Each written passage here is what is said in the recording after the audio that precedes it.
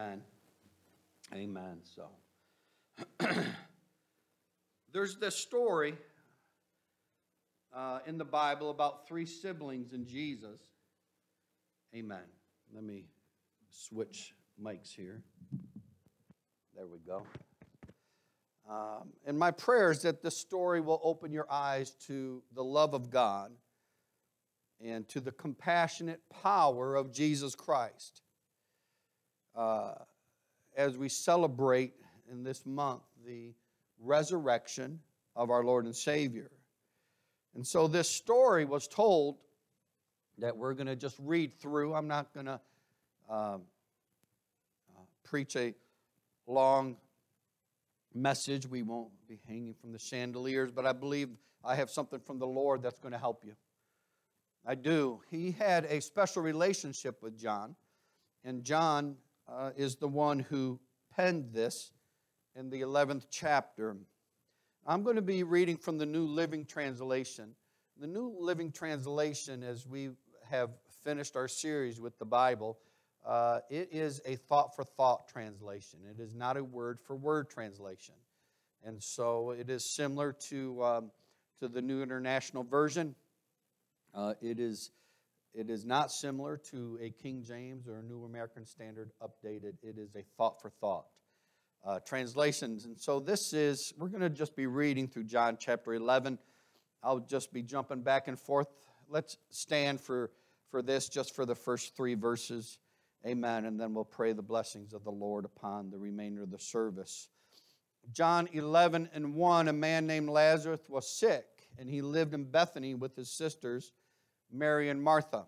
And this is the Mary who later poured the expensive perfume on the Lord's feet and wiped them with her hair, and her brother Lazarus was sick.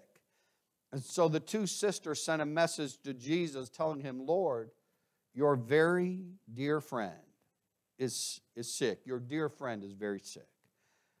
Amen. Let's pray. Thank you, Lord, for your word here this morning, God. Lord, that we would be able to digest it, that it would become strength for our marrow. Amen. For our bone, Lord, that we would grow, amen, in the wisdom and the knowledge of you through your preached word. And everyone say amen. Amen. You may be seated. Remember again this week, lift Sister Anna up in prayer. Amen. Amen. That the Lord would open a door there. I believe he will, Sister Anna. So this was a close family in the Bible. They're siblings. They lived together, Mary, Martha, and Lazarus. They were close to Jesus. We read enough about their relationship with Jesus to know that he was a close friend to them. And so he was teaching in a town a short distance away, maybe one day's travel from where Mary, Martha, and Lazarus were, and he became sick. And so Mary and Martha sent word to Jesus to come. Lazarus is sick. You need to come and do something about it. But when Jesus heard about it, verse 4, he said, Lazarus' sickness will not end in death. No, it happened for the glory of God. And so that the Son of God would receive glory from this. So although Jesus loved Martha, Mary, and Lazarus, he stayed where he was for the next 2 days. So this is about a 4-day event. Takes about a day for him to get there, so it must have taken about a day for the messenger to get to Jesus. Jesus has a plan, church.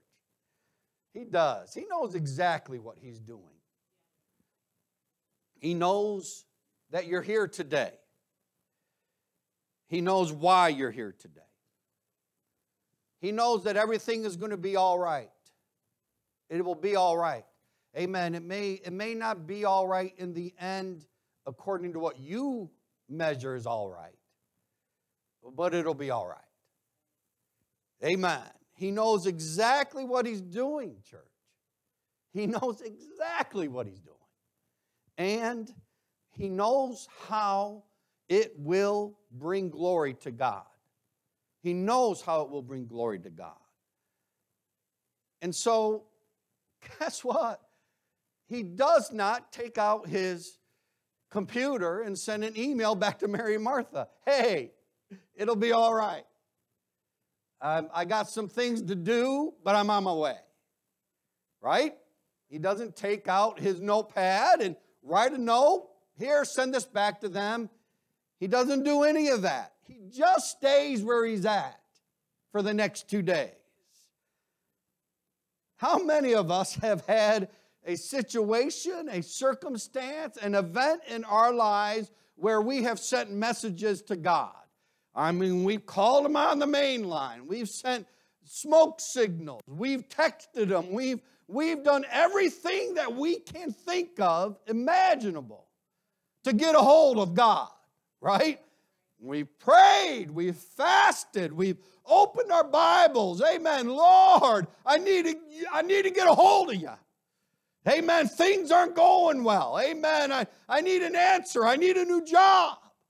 Amen. I need my family healed. I need my body healed. I need my job to change. I need something. What is it? I need my checkbook touched. I need the abuse of the past to be wiped from my mind. And church, you can go on and on. I need this person who is a constant threat to me to be removed. I need, church, you can just imagine the things that you have gone to God. Where is he? You've cried out to him. Is he out to lunch? Is he on vacation? Where is he? So you tell him your issues. You tell him your circumstance.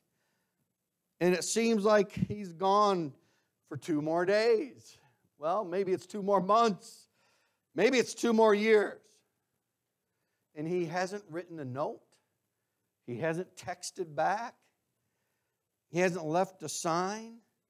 There is nothing that he has done to indicate to you that it's going to be okay. Yet, while he remains silent, church, he has a plan. He has a plan. He just hasn't revealed it to you yet. He's remained silent. And it may be a long time, church, before he responds to you. It may be a long time. You've all heard that joke, no doubt, you know. The man goes to his minister and he's poor and he says, you know, Pastor, you said that money's not an issue with God, you know. And the minister says, yes, it's true. A penny is as $1 million to God. And you know, a day is as 1,000 years to God. And so the man goes home that night and he prays, God, please give me $1 million if it's just a penny to you. And the Lord answers him and he says, I'll give it to you if you'll just give me a few minutes, you know. We've got to have patience with God. His time isn't our time. His ways aren't our ways. They're high above our ways. And so there's times that he just doesn't reveal what his plan is. And so we wait. So Jesus' reason for not going to Mary and Martha and Lazarus was so glory could be brought to God. He wasn't doing it so they could suffer more. He wasn't doing it so they would go through more pain and anguish. Amen. I mean, how many of us have said, God, you know, this is painful here. What we're going through, what the anguish I'm going through, God, could you just give me some relief? And maybe God is saying, could you just give me some glory? Could you just give me some trust? It's not that he didn't love them. He loved Mary, Martha, and Lazarus. He loved them, church. But he stayed away. Stayed away. You see, God's love for his own, it's not a pampering love. It's a perfecting love. And there is a difference. Pampering does not perfect. The fact that he loves us and we love him is not a guarantee that he's going to shelter you from problems on this earth, from the pains of life, right? I mean, church, when we talk about the dual nature of Christ, he was all God and all man. The man Christ Jesus was the express image of the Almighty, right? But church, you know, the Almighty loved the Son of God, didn't he? I mean, didn't he say when he was being baptized, behold, My son, right? Amen. My beloved. That means he loved him. And yet he allowed him to suffer. Right? My God, what's Jesus saying on the cross? Why hast thou forsaken me? What did he mean by that? We've preached it. We've taught it. What did he mean? Most likely he meant that here was the perfect man who had committed no sin, and that all the sins of the world were placed upon him. And he was dying a death for somebody else's sins. And because the Almighty can't commune with sin, he kind of had to pull away. He loved him, and yet he allowed the suffering to take place. When you suffer in life, don't ever say it's because God doesn't love me. When you don't get the answers in life, don't ever say God's forsaken me, God's left me. Church, Jesus felt what we all feel when sin is in our lives, separated from God. But I want to tell you, church, God never leaves us nor forsakes us. He's always there. He's as close, as the song says, as the mention of his name. And in him we live and move and have our being. Amen. Church, he's not a forsaking God, but we feel forsaken at times. We feel like he's left the room. We feel like he's on vacation. But church, it's because he's a perfecting, loving God. Amen. He allows us to drink the cup of sorrow and experience, just like Jesus did. He allows us to go through that. We must never think that love and suffering are incompatible. They're absolutely compatible. They actually unite us with Christ. When we go through suffering, when we go through pain, when we go through anguish, we're actually uniting with Christ because it's exactly what he went through. Jesus could have prevented Lazarus' sickness. He could have healed it where he was. He could have just spoken the word. But he chose not to because he saw Lazarus' sickness as an opportunity to give glory to God. You see, church, it is not important that you're comfortable. It's not important. What's important that we glorify God in all we do. All we do. Amen. He loved them, church, and he had a plan for them. I got a plan here because God's glory is going to be revealed. So, he lets things happen in the lives of Mary, Martha, and Lazarus to teach them to have faith and to trust God, even when they didn't understand his reasoning. Church, God's got a plan for you. You may fear something today, but God's got a plan. Amen. Amen. He sees the trouble we go through. He sees the heartache we have. He sees the hurt. He sees the worry. He sees it. But he has a plan. And he allows things to happen in our lives so we will reach out and trust him. Trust him. Have faith in him, even though he makes us wait. Because his work is not on our time schedule. He works in his time. In his time, he will reveal himself. In his time, he'll do his work in our situation. In his time. He will not show up until you're ready to receive what he has for you in his time. So after 2 days, Jesus shows up with his disciples to where Lazarus, Mary, and Martha are. And while they're traveling, Jesus says this, verse 7, finally he says to his disciples, let's go back to Judea. And his disciples object, Rabbi, only a few days ago the people in Judea were trying to stone you. Are you going there again? And Jesus replies, there's 12 hours in the day, in daylight. During the day, people can walk safely. They can see because they have the light of the world. But at night, there is danger stumbling because you have no light. And then he said, our friend Lazarus has fallen asleep, and now I must go and wake him up. And the disciples said, Lord, if he's sleeping, he's going to get better. They thought Jesus meant he was simply sleeping, verse 13. But Jesus meant Lazarus is dead. And then he told them plainly, Lazarus is dead. And for your sakes, I'm glad I wasn't there. For now you will really believe. Come, let's go see him. And so Jesus tells his disciples, Lazarus, is dead. He's been dead for 4 days. Can you imagine the anguish of Mary and Martha? Their brother has died. And their friend Jesus wasn't there when it happened, and he was the only one who could have really solved this problem. But he didn't come to them. He actually twiddled his thumbs in their minds. And so their emotions were running high, right? Never make decisions based on emotions. Their emotions were running high, right? Where's Jesus? You know, if he were here, this wouldn't have happened. And so the first one to come running to Jesus, she gets word, Jesus is coming down the dusty road. And so she runs to him, right? It's Martha, the go-getter. She's always busy, doing. You know, when Jesus was there in their house while Mary was sitting at his feet learning, Martha's cleaning in the kitchen, complaining. You know, Jesus, you need to tell Mary to come here in the kitchen and help me clean.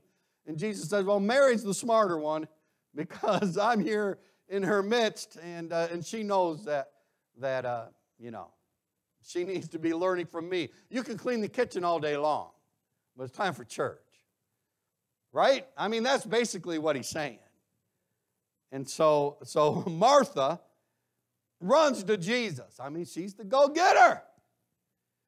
She runs to him. Now I want to read what happens to Martha. And church, believe it or not, and I've shared this probably before, one of my favorite Bible characters is Thomas.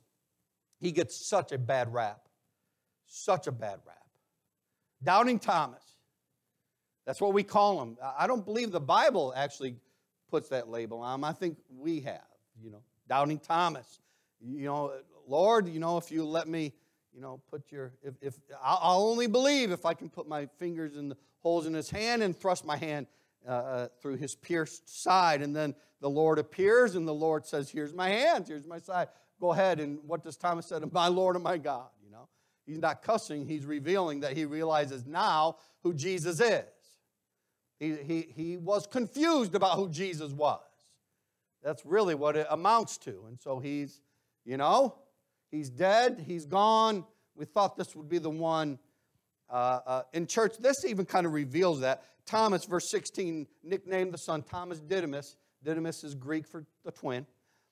Nicknamed the twin, said to his fellow disciples, let's go to and die with Jesus. So here's Thomas and his confusion. Not understanding who Jesus, really is. In church, we see that constantly in the New Testament. But he reveals his personal commitment here. I love this scripture. Thomas is willing to go die with Jesus because they tried to stone Jesus earlier in this town. And Thomas is saying, let's go with him. If we die, we die. I mean, do we believe in his message or not? Verse 17, and when Jesus arrives at Bethany, he was told that Lazarus had already been in the grave 4 days, and Bethany was a few miles down the road from Jerusalem. And many of the people had come to console Mary and Martha and Mary in their loss. And when Martha got word Jesus was coming, she went to meet him, but Mary stayed in the house. Verse 21 is what I'm wanting to get to. And Martha says to Jesus, Lord, if you had only been here, my brother would not have died.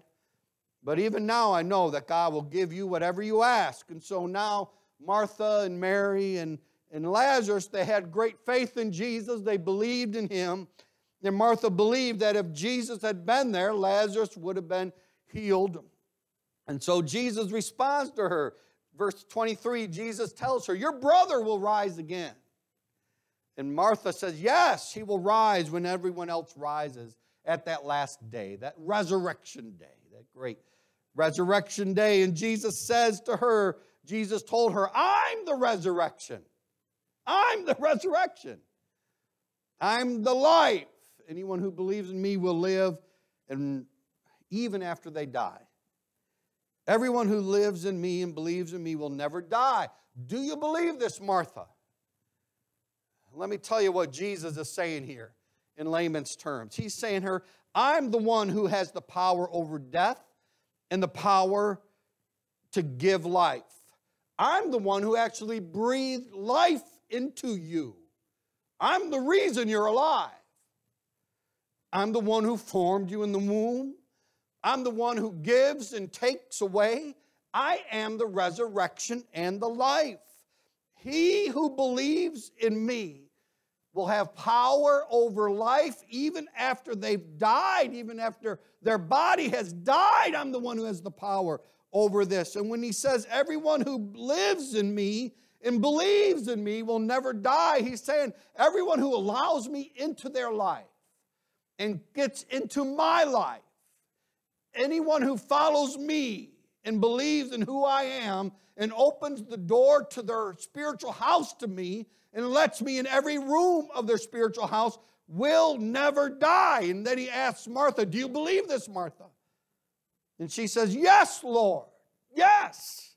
I have always believed you are the Messiah, the Son of God, the one who has come into this world from God. And Martha goes and gets Mary. And she says, Jesus is here. And the mourners are following Mary. Verse 28, and she says, and she returned to Mary, and she calls Mary aside from the mourners and says, the teacher's here. Jesus is here. And he wants to see you. And so Jesus had stayed outside the village, verse 30, at the place where Martha had met him. And when the people who were at the house consoling, the Bible says, Mary saw her leave hastily. They thought she was going to Lazarus' grave to weep, and so they followed her there. And when Mary arrived and saw Jesus, she fell at his feet. Amen. Can you picture it? Lord, if you had only been here, my brother would not have died. And when Jesus saw her weeping, oh, this is powerful stuff. When Jesus saw her weeping and saw the other people wailing with her, church, this is what the New Living Translation says. A deep anger welled up within him, and he was deeply troubled. A deep anger welled up within him, and he was deeply troubled. Now, the New American Standard Updated says this. When Jesus therefore saw her weeping, and the Jews who came with her weeping, he was deeply moved in the spirit and was troubled. So the New Living Translation, thought for thought, says he was angry. So church, why was Jesus deeply moved? Why was he troubled at all this? If we could say it, why was he angry? What was making him so deeply emotional about this whole thing? He was so deeply moved. He loved Mary, Martha, and Lazarus so much, and he saw them in this distress and this anguish, and it moved him to anger because of what caused death to come into this world. Church, this is so simple. All he's been telling Mary, all he's been telling Martha is, I am life. I give life. Do you believe in eternal life? And here is Lazarus dead. Dead. Jesus wasn't angry at anybody. He was angry at sin. He was angry at Satan. He was angry at death. He was angry because this wasn't the plan from the beginning. I mean, going all the way back to Genesis, this is not what was supposed to happen. People weren't supposed to contact diseases and die. People weren't supposed to get sick and die because of old age, because of cancer, because of whatever. And so he's just at anguish. He's angry. He's deeply moved. He's angry at the consequences of sin, not only Adam's sin, but just sin in general. And so he's angry at the suffering it brings. He's just deeply moved. Church, when you're hurting, don't doubt that he's not deeply moved by the pain you're feeling. Don't ever doubt it. My God is an emotional God. He is. Jesus wept. Amen. God is emotional. He's created us in his image, and church, we're emotional. Amen. If you are a person who does not feel emotion, if you just have no emotion in you, there's something wrong. You were supposed to feel emotion. Supposed to feel joy. Amen. When something great happens. Supposed to feel sorrow when something hurtful happens. That's normal. So God is feeling sorrow when you're hurting. God, He's emotional about it. He gets angry. I hate sin. You can hear Jesus saying it. I hate sin. I hate the results of sin. I just hate it. I hate it when it ruins marriages, when it ruins workplaces, when it ruins families. I just hate it. He's emotional about it. I hate that sin has brought diseases. Church, God hates cancer.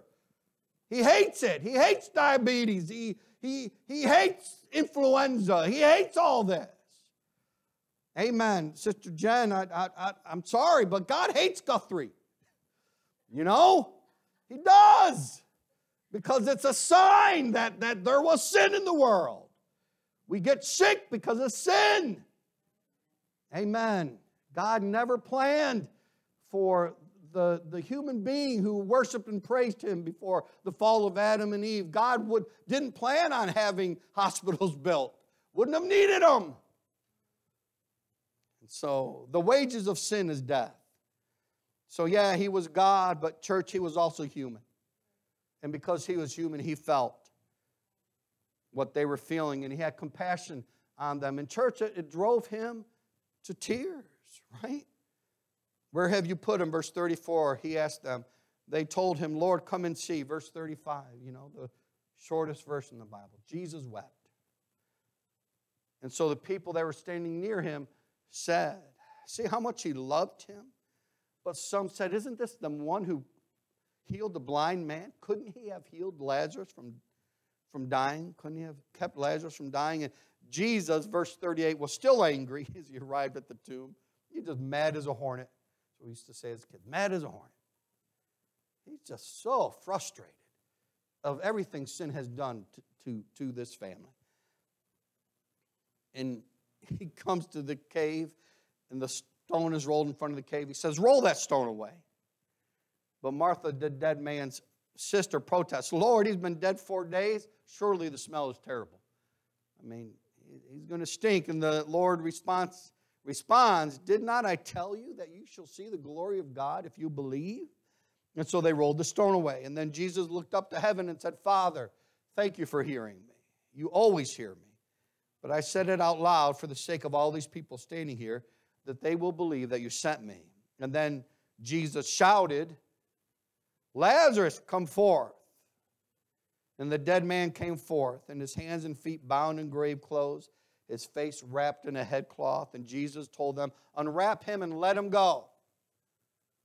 Lazarus, come forth. We've heard that message before, right? That Lazarus was a very common name and that he had to say it, or else everyone would have come out of the grave. Lazarus, come forth. And that's good preaching. Amen. But church, I think he just said it out loud so everyone would know, hey, I got some power here in the words I speak. Amen. Praise God. God can say, Lord, I am going to touch Anna, and He can be meaning your daughter. And He can say, I'm going to give Anna a new job, and He can mean Sister Anna. He's just that personal. We might be saying, which Anna are you talking about, Lord? Come on, church, wrap your brain around this. He knows the way that I take, Job said. He knows it. Hallelujah. But sometimes He just remains silent till the moment that He is going to receive the greatest glory. Hallelujah, in Jesus' name. And all we've got to do is be willing to do whatever it takes in our lives to give God glory. Because church, if your prayer that God heals your family is so you rest better at night, it's really the wrong type of prayer. It really needs to be, God, heal my family so you receive glory. Right? Amen. Mary, Martha, the reason you wanted me to come is so you wouldn't feel bad that your brother died. That's not the right reason. You should have wanted me to come so I would receive glory. Hallelujah. You see, Jesus' purpose for bringing Lazarus from the dead, it wasn't to console his friends. It wasn't to make Mary and Martha feel better or take their hurt away. I know this is hard preaching, church, but this is good for you. It was so his glory would be revealed. It was so other people might believe in God. It was so other people would believe in the Messiah. Amen. Church, Jesus just some months later was betrayed by one of his own disciples, taken into the hands of the authorities, whooped, beaten, crucified. All his followers would abandon him and lose hope. They would. And Jesus lied in a tomb for 3 days. This is Resurrection Month. But church, he did not stay dead because he's life. How can he stay dead? I mean, he's life. Right? I mean, it's the whole gospel message. 1 Corinthians 15:3, I pass on to you what was most important and what also has been passed on to me. Christ died for our sins. Just as the scripture said, he was buried and he was raised from the dead on the third day, just as the scripture said. He was seen by Peter and then the 12, and after that he was seen by more than 500 of his followers at one time, most of them who are still alive. He is alive. Sister Bag, if you could come. He is alive. He has the power over death. Church, he is alive. He has the power over the grave. He is alive. He breathed life into the first human being. He is alive. He formed you in your mother's womb. He's alive. He gives and he takes away. He is alive. He is the resurrection and the life. He is life everlasting. Church, do you believe it? Do you believe it? I do. And I believe that I have power over death too. And I believe that I have power to rise up. That's what I'm preaching this morning, church. Pretty simple. Rise up. Rise up.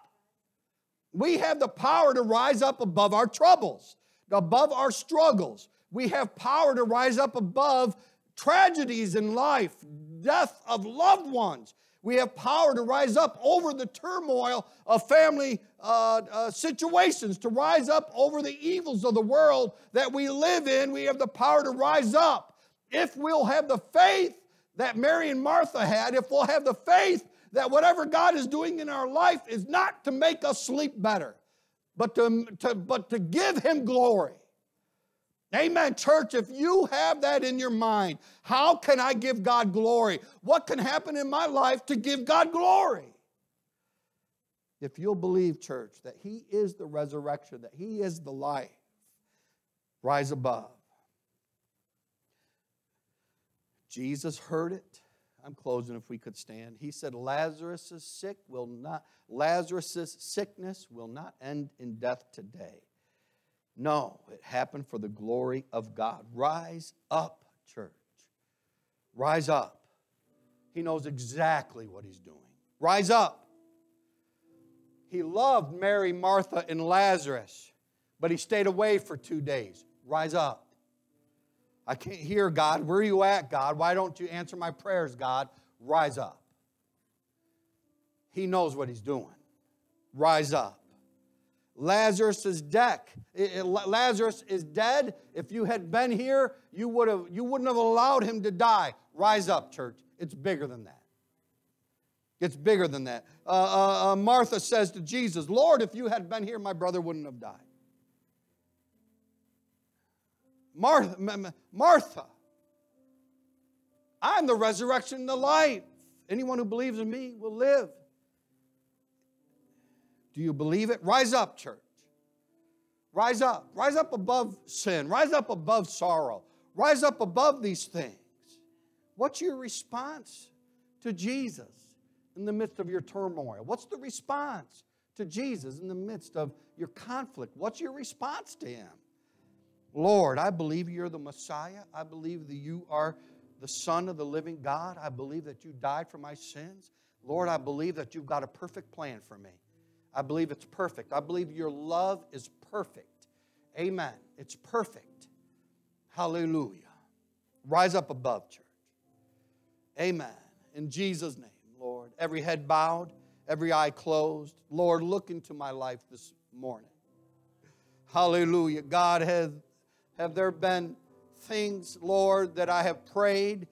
Amen, Lord. Have there been complaints, God, that I have entered into your box?